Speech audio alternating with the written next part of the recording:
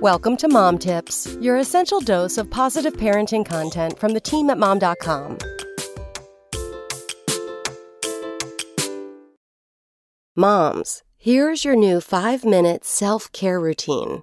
In case you missed the memo, all moms need to remember this one simple truth.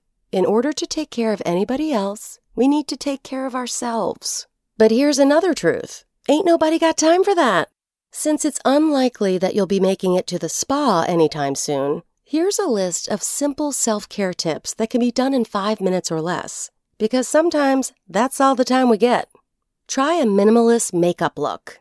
Swipe on a little BB cream, mascara, and a dab of lipstick. You'll be surprised at how much brighter and more put together you feel. Light a soothing scented candle. You know, out of the baby's reach, of course. It'll bring an instant calm to the room. Mood lighting and aromatherapy can be yours in seconds. Dance it out. Blast some music and have a mini dance party. Endorphins will flow, you'll get a boost of energy, and your kids will love to watch you being a silly mommy. Watch a short, silly YouTube video.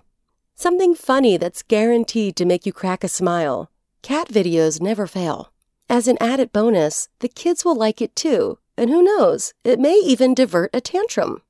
Try reading a daily devotional.